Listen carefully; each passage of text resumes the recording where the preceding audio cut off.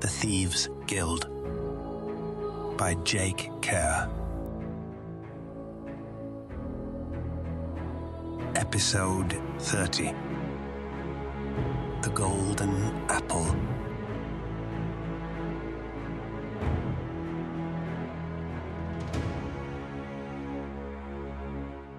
Mela liked the Harvest Guild members. They weren't arrogant like the Merchant Guild members, jerks like the Night Guild members, or self-righteous like the Craft Guild members. Harvest Guild members got their hands dirty and then treated everyone else like they had also put in an exhausting day of work, and that a smile would remove at least some of the weariness. Wearing the green tunic of the Harvest Guild, Mela looked around the Golden Apple. It was a sea of green, even early in the evening. There was no more popular tavern for Harvest Guild members than the Apple, it being a stone's throw from Harvest House. She was on her mission to warn Polo of the plans for his assassination at the hands of an outlander, as well as the larger risk of Larsen using a failed attempt to galvanize the city to his side, something the thieves considered likely. Of course, Mela would not admit to being a thief. No matter what her message, admitting to being a thief would get her tossed in prison.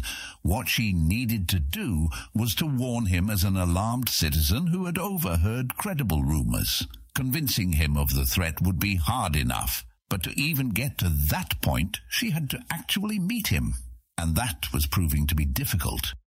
After the Founders' Day Guildmaster banquet, Polo had retreated deep into Harvest House and had not emerged.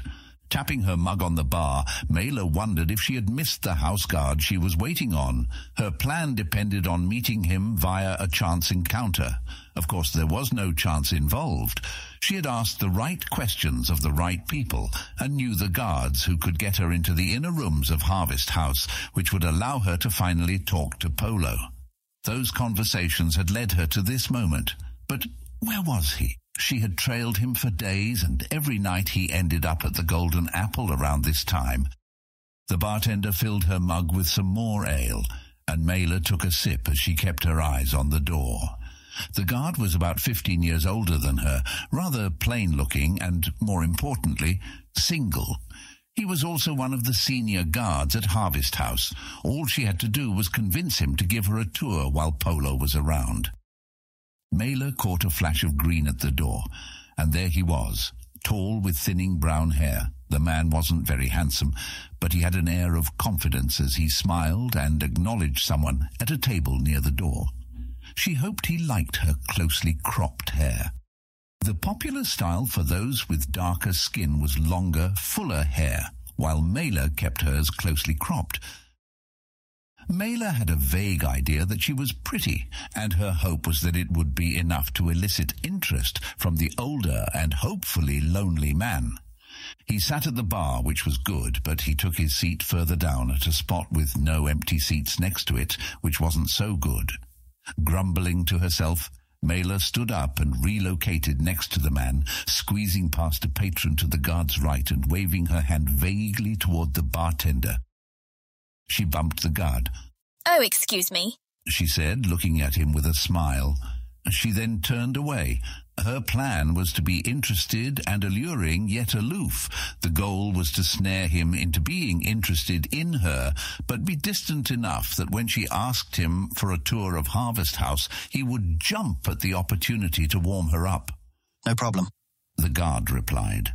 She had hoped that he would scan the bar and then sit right next to her, but she could work with the awkwardness of squeezing between two occupied stools as well. Mela didn't get to be the captain of the flats at the age of 20 without being resourceful. She turned to the guard and raised a finger. "I'm sorry, I hate to be rude, but I have to ask you..."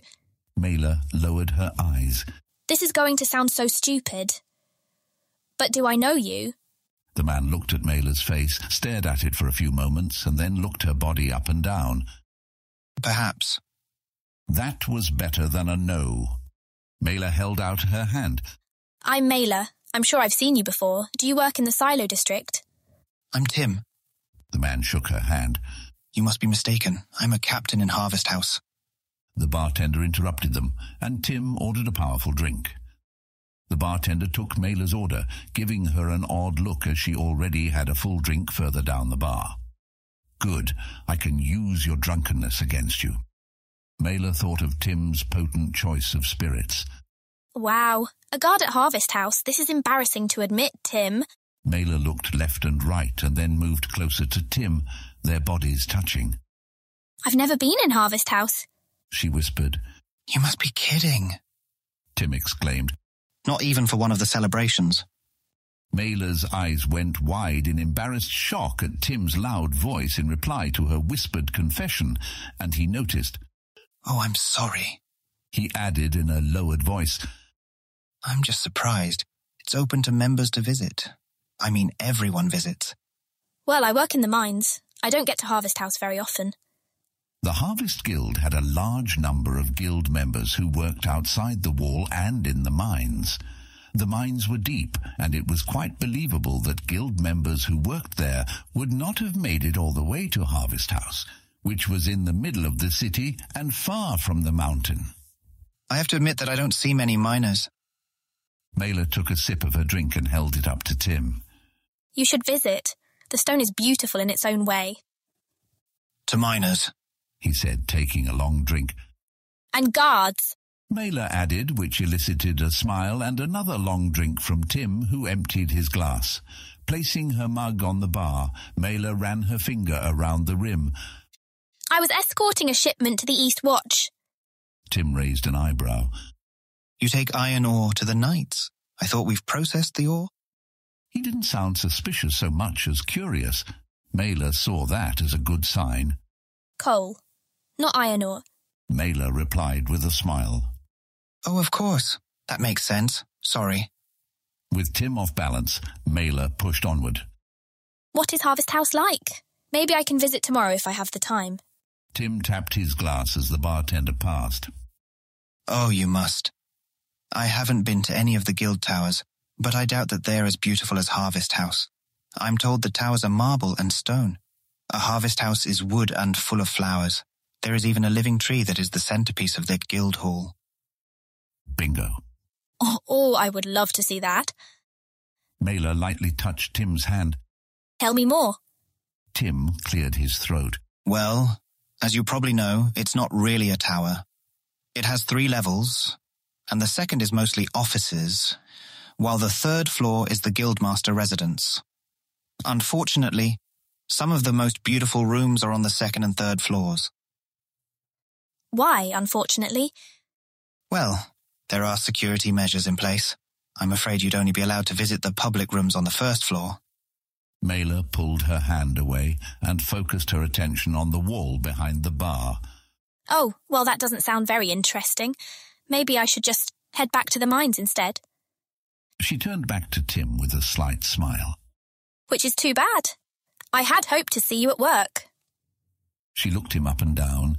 You have this kind of commanding presence, and I like that. He swallowed hard, and for a second, Mailer wasn't sure if she had made a mistake by adding the final bit of flirtatiousness. But then he replied, Well, they're not open to the public. So close, Mailer thought. Well, I'm the public, Tim. Not if I escort you. I could take you to see the guild hall. Mailer stared into Tim's eyes. You would do that for me? His smile sealed the deal. She was in. Well, I may ask you to join me for lunch as payment. The last word trailed off, and Mailer felt confused with her feelings over how awkward Tim had suddenly become. On the one hand, he had fallen perfectly into her trap, and she now had a path to meeting Polo. But that bit of good news was tempered by her feeling guilty over how sad and pathetic he had become, especially when she was acting out a lie and had no intention of ever spending any personal time with him. Then there was the fact that he was asking her out for a lunch date with the Harvest House tour as a kind of bargaining chip. That was kind of unsavory and distasteful on his part. Lunch would be wonderful, Mailer replied with a smile, playing the part. As the first blade of the Guildmaster in 50 years, she felt an extra responsibility in completing the mission. Dealing with Tim was ultimately a minor thing. There would be many more difficult, dangerous, and even unsavory missions in her future. There's a spot in the upper triangle. You'll love it, Tim added. Mayla's response must have emboldened Tim as he put his hand on hers and smiled with the confidence of a hunter who had ensnared his prey. Mayla quickly downed her drink and backed away from the bar. If I'm spending tomorrow with you, I better finish my work tonight. Tim looked annoyed, but nodded and smiled after Mayla put her hand on his arm and added, I really can't wait to spend time with you, Tim. My host, the brave Guildguard. They arranged a time to meet, and Mayla left. As she made her way back to the thief's safe house near the North Fork, she considered her first mission as the blade of the Guildmaster. So far, so good.